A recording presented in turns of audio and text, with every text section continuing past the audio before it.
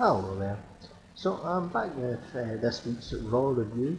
It's the Raw on the night after TLC, and well, the show kicked off with Charlotte Flair from it, which kind of makes sense because she made her return at TLC, so kicking off with the returning star and things. But as we all, a lot of us sort of thought might happen, Charlotte ended up being the mystery partner, ended up winning the tag titles with Asuka. So, here's the thing, right? 2 months worth of Lana getting put through a table. What was the end game? Charlotte comes back and wins the title. Okay. But I don't want to sound like a smart and anything, because, I like Charlotte. Charlotte is a good talent. There's no doubt about that. And I like Charlotte. She has I do like her. But this is getting ridiculous now. The only reason for any type of rationale behind this type of push for her is either A, she's a ratings draw, and to be fair, after she won the Royal Rumble and was advertised for NXT, the ratings actually went down for NXT and the ratings were fucking shit beforehand, so that proves she's not a draw for that. Or B, she sells a shit ton of merch. And when you think about it, when you look in the crowds, do you ever see anyone with Charlotte t-shirts on? When the crowds were there, obviously not nowadays, but when the crowds were there, do you ever see anyone with a Charlotte t-shirt on? No, you don't. and whenever I go to a WWE Euroshop, her merch is never on the front page, so she's not a merch mover from the sounds of things, so whatever. But she comes out, does a promo, Asuka comes out now. And here's the thing though, if Charlotte gets accused of being overpushed, so should Asuka, because Asuka gets a free ride from the Smarts. And it's starting to really fucking annoy me actually. Because, let's be real, Asuka, let's take a look at Asuka. Asuka won every match for 2 years straight from NXT to go into the main roster. Wins the first ever Women's Royal Rumble despite not even proving herself to be an over on the main roster. She's been a champion for almost non-stop throughout 2020, the odd month here or there, but she's been held the title for almost the whole of 2020 and now holds 2 fucking titles, but she never gets accused of being overpushed. And this whole Asuka does her promos and all this shit. And this whole Asuka trying to be funny, it was vaguely amusing about a year ago, but we're at the end of 2020, this shit's overplayed, it's not funny, it's stupid, it's fucking annoying, it needs to end, it's not drawing, who fucking cares, Asuka's annoying, and that's it, end of story. But and here's the sad thing, this is going towards Asuka versus Charlotte at WrestleMania. It just is. Anyone with half a brain can see this. The end game here is Charlotte takes the title off Asuka. They're gonna fall out during this whole tag title reign. It's so obvious. They're either gonna drag they're gonna drag this out to WrestleMania, aren't they? The most boring time possible. I mean, if they kind of sped up and did something toward Rumble, fine. But it's going to be Charlotte and Asuka part 7,000 at WrestleMania. Wow, and all the smarts will be like, wow, what an amazing match. It's like, no one cares. Who fucking cares at this point? But there you go, it is what it is. But yeah, after this, you've got Nia Jax comes out with Shayna Baszler. They come out, do their shit promos. I will say one thing, Nia did this thing, taking the piss out of Charlotte's robotic promos, which is fine, it's actually quite funny. But at the end of the day, when you think about it, Nia Jax promos is her in her Valley Girl voice, so Nia Jax is the last person taking the piss out of anyone's voice or promos. And speaking of voices, you've got Shayna Baszler going out about season's beatings, haha! It's like Mickey's Once Upon a Christmas with her. Then you've got Mandy Rose and Dana Brooke come out. And you've got Dana Brooke said something about reindeers or some shit like that. It's like, seriously, what is this? It's nice to see Mandy and all that, but whatever. And then they have a boring match. It's like Mandy and Dana versus Nia and Shayna. boring as fuck match. Shayna makes Dana tap. So Mandy's first match back after injury is her team losing, whatever. At least she didn't do the job, but she'll probably do some sort of job next week, so it's not as if she's going to get protected or anything, so whatever. It is what it is. And you've got Asuka and Charlotte on commentary boring the shit out of everybody. This was shit. End of story. Up next, you've got the Hurt Business. And honestly, the Hurt Business are... Right, here's the thing about them. MVP, great talker. Yes, he's a really good talker, so him having his own stable doing the talking for him, the idea behind this is quite solid actually. But then you give the stick to Bobby Lashley, Cedric Alexander and Shelton Benjamin, neither of them can talk worth the shit. This segment was boring as fuck. And I'll be honest with you, and you know what, the Hurt Business won the tag titles at TLC and good for them, whatever. I've got no problem with that, but people are raving about, oh, the Hurt Business is a great faction. Is it? Is it really? Because I've seen nothing great about this. Honestly, they're doing these stupid backstage segments. I forgot to mention this in my review last week. Last week they were like pouring milk on some boy backstage, and then they were like bullying some guy because he had a New Day t-shirt. I mean, this is shit. Who cares? This faction, I see nothing special in this. This ain't gonna draw any money. Who gives a fuck? This is garbage. And speaking of garbage, you've got Matt Riddle and Jeff Hardy coming. Matt Riddle is just annoying as fuck. Just unbearable. You've got Jeff Hardy. Who gives Jeff Hardy a live mic? Jeff Hardy has never been a good promo. Jeff Hardy is overrated as fuck. And I see people saying, oh well, Jeff Hardy should be in the world title picture. Why? Why? He's an overrated spot monkey. He always has been, he always will be.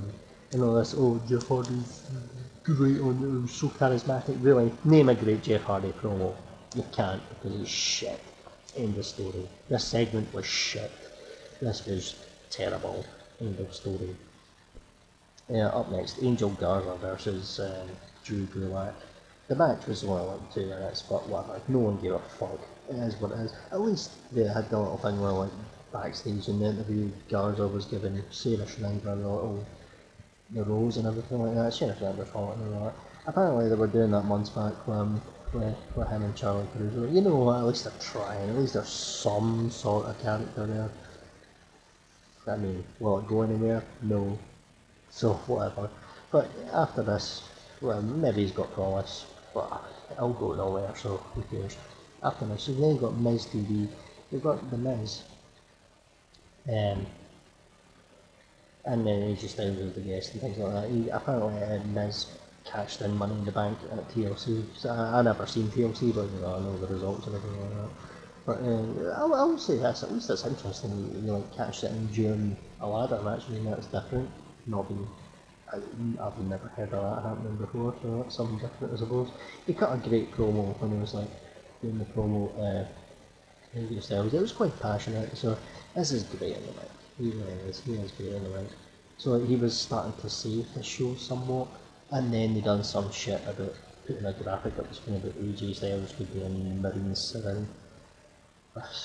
And then it started to go to unfunny comedy and it was just shit. And then Drew McIntyre came out and we're all taking a piss out of like bad promos and they all have scripted lines and things. He was literally reading the thing off a bit of paper and they were actually following up that awful night before TLC thing last week, and they were actually following that up and doing a follow-up on it. And then you had Sheamus show up, then you had Keith Lee show up doing his god-awful line delivery, like, oh, I talk like this all the time. It's like, oh, for fuck's sake, this segment was awful. You hear about like USA Network apparently want edgy content, and then you get this childish shit, and it was childish shit in the opening segment. It's just terrible. Just unwatchable. Just awful. Anyway, and we've got else. What else did we have in the show? Oh yeah. And then we had like Sheamus Keith Lee bumped into Sheamus. It'll set up something exciting for the main event. Woo, can't wait. Anyway, we also had later on, we had Elias out there with Jackson Ryder, and so now we're at it. Well, Jackson's meant to be his bodyguard, so Elias now doesn't even get to attempt to do his song before someone interrupts him. That's how slow his stuff is at the moment. Someone from the house party comes out, gets squashed by Jackson Ryder. Who cares? This was shit. No one cared. At least, well, you know what? This guy, Jackson, I think was what, Gunner in TNA. At least he's got a job now. So cancel culture didn't work on this guy. So fair enough. Fair enough. That's the only good thing that comes of this.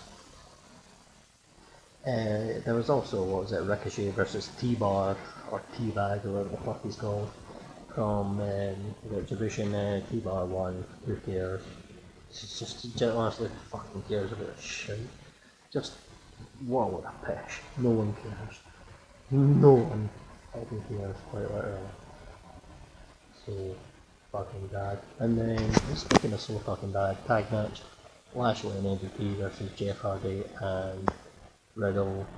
Lashley wins by putting the Hurt Lock on Jeff Hardy, whatever, who cares, this was boring as fuck.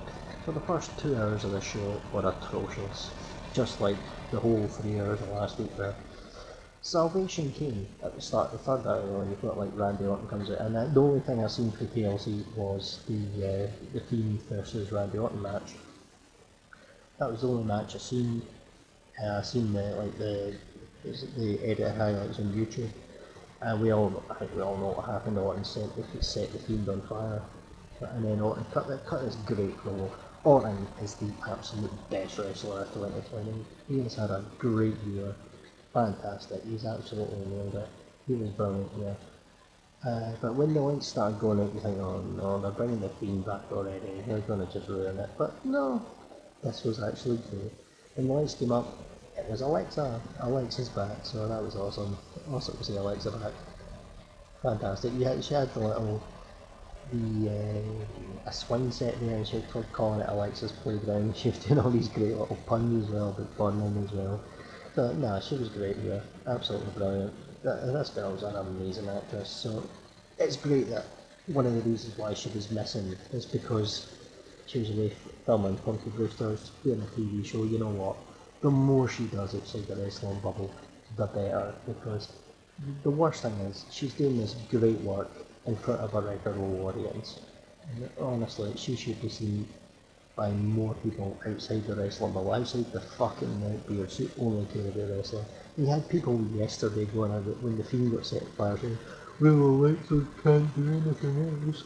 There's nothing left. There's tons of possibilities of what you could do with Alexa. You could have her host the Firefly Funhouse on her own till Bray gets back. You can have a seance with the puppets to get them back. There's tons you can do with her, and she absolutely nailed it. She was brilliant in this segment. Orton was great. Loved the segment. This was proper pro wrestling. I loved this. This was great. After this, you had Peyton Royce and Lacey Evans versus Charlotte and Asuka non-title tag match. You know what? At least Lacey Evans and Peyton are getting on TV now. Two great-looking, charismatic women. That's good to see. The team between these two is put together half-heartedly, but it's kind of pointless. But they're doing the best they can with it. They should be doing so much better with Lacey, especially at this point in time. And Peyton's good. I do like Peyton. There's a lot to like about Peyton. So apparently she beat like Nikki Cross on main event a couple of weeks ago, which is good. You know, I noticed how after Alexa beats Nikki Cross in that was sort of blow off thing a few weeks ago on Raw, Nikki Cross hasn't been on Raw since then. You know what? Good. That basically tells you all you need to know about how that tag team was weighing Alexa down.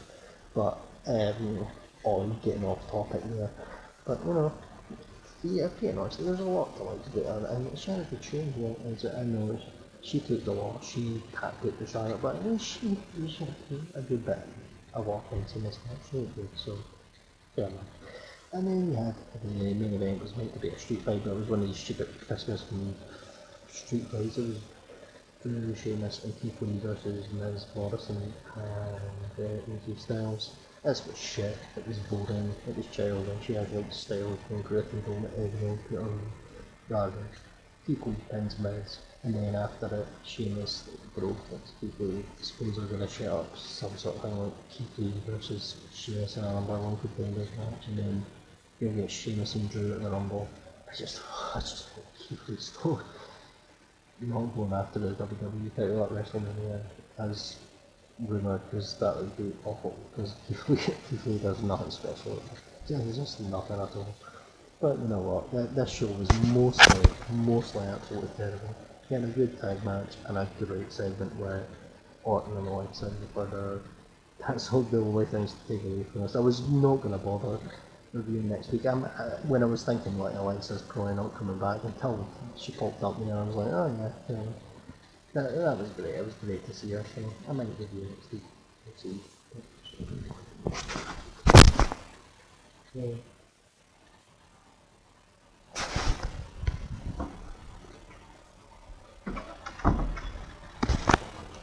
We'll see anyway. But anyway, thanks very much there for listening and goodbye.